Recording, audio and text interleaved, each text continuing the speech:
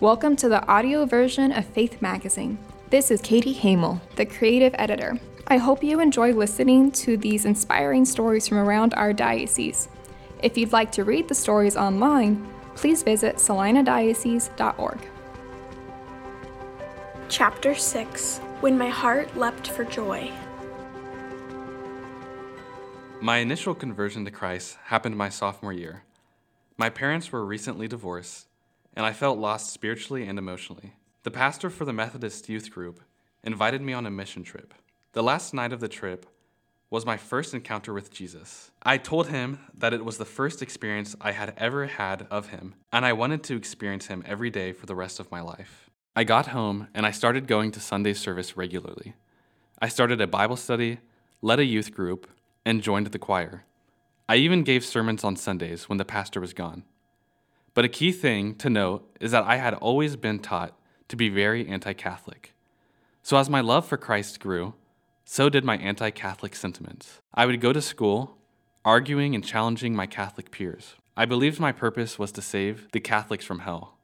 But in September 2017, a schism occurred in the Methodist Church, and it greatly affected me. I began looking for a new faith. Obviously, Catholicism was off the board, but I gave everything else a try. And at that time, one of my Catholic peers boldly invited me to Mass. It was October 2017. I told him no way. And he said, "If you're so confident that Catholics are wrong, what do you have to fear?" I figured he was right. Maybe if I went, I could learn how to fight Catholics. I agreed, and I took my notebook and pen so I could write down everything the Catholics did wrong. I counted the number of statues they had and the number of times the priest said Mary's name. The beginning of Mass was what I had expected. But then it was time for the consecration, and as anti-Catholic as I was, I had never even heard of the Eucharist. The priest started moving around the altar. I had never seen that before because Methodists don't have altars.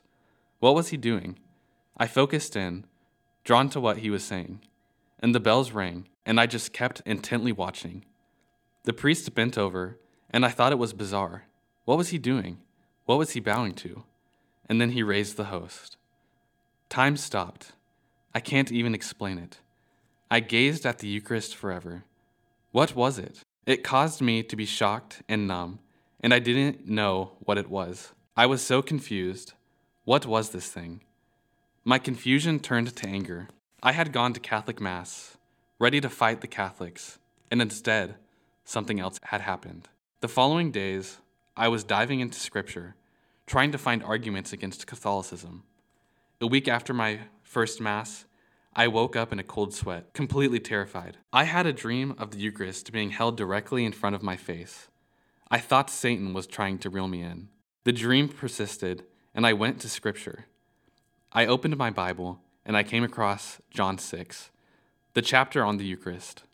I swear that I have no recollection of ever reading John 6 until that moment. I went to my pastor and told him I was confused about the Eucharist. He mocked Catholics. We called them cannibals because they were eating Jesus. I left the meeting and decided to start looking into early Christian history to bolster my weapons against the faith. That was a mistake. I learned about the Eucharist, Mary, and church hierarchy. It was overwhelmingly Catholic, and it terrified me. I put it aside. I'm a Protestant, I thought. I believe in Scripture alone. The Catholic Church probably rewrote history to suit their own story. But I sank into desolation. I was questioning everything I once thought to be true.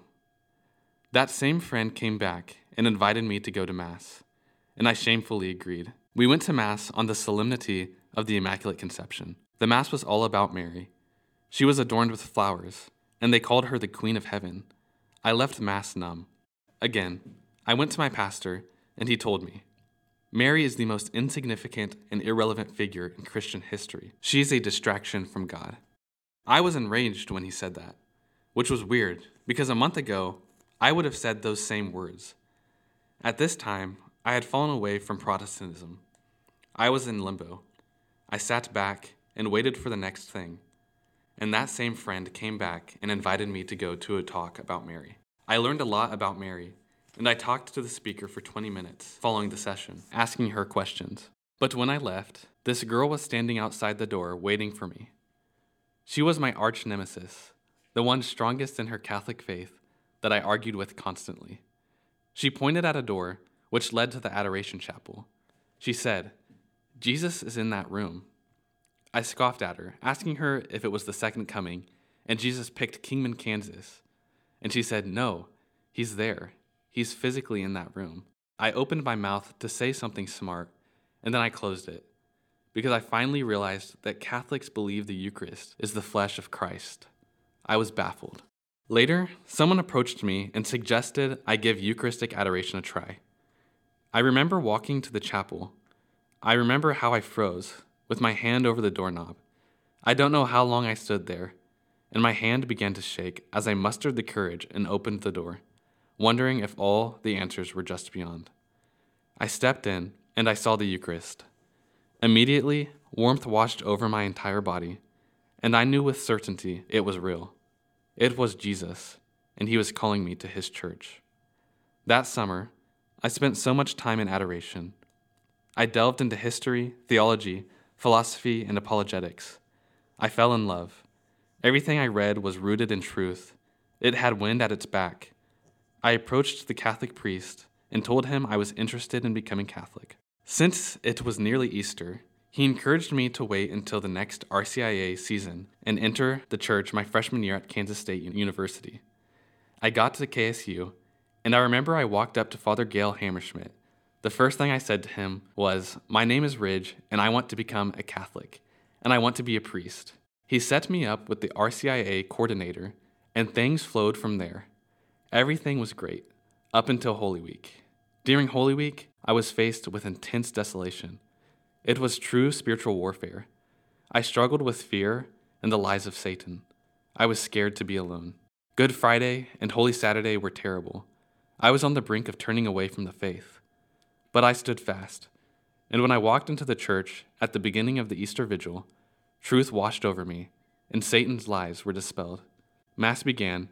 I received the sacrament of confirmation. As Father Hammerschmidt said, "John Vianney, be sealed with the gift of the Holy Spirit," and anointed me. I knew I had made it, but the greater good was yet to come. The Eucharist. I had been craving the Eucharist for months. My heart was about to pop out of my chest as I approached. Tears were streaming down my face as I sobbed. I opened my mouth and felt the Eucharist on my tongue. It tasted so sweet. I felt the presence of the saints and my brothers and sisters at my back. It was true communion. I did it. I was home. I had everything I had been searching for. Christ and the Catholic community welcomed me with open arms. And ever since that moment, I have committed my life to serving Christ and his Eucharistic heart. Chapter 7, Searching to be Known. I'm from Protection, Kansas. It's a tiny town in the middle of nowhere. The Catholic Church in the county is a house, and there are only about 10 Catholic families in the entire county. I grew up Methodist, so Catholicism just wasn't something I was exposed to. Freshman year of high school, I lost most of my friends. I was lonely, but I had the desire to be seen and known. So that desire manifested itself in ways it shouldn't have. Every decision I made was rooted in, will this get me more friends? Will this make them like me? The summer after senior year, I was a counselor at church camp where the theme was known. And finally, I was struck by the reality that the thing I had been grasping at my whole life, to be known, was fulfilled in Jesus. It is He who knows me. In that moment, I resolved to be different. At camp, in the chapel one night, I knew I was seen and known, and my old life went out the door. When I first arrived at college, I got really involved in a non-denominational campus ministry, and I grew so much in friendship with Jesus. I developed a prayer life, and things were going well. Then, in November, I stumbled into friendship with a woman named Bridget May, a devoted Catholic. All I knew about her was that she was Catholic, and all I thought I knew about Catholics was that they were Mary worshipers who have no relationship with Jesus. I thought Bridget clearly had no idea who Jesus was, so I made a point to listen to Christian music with her.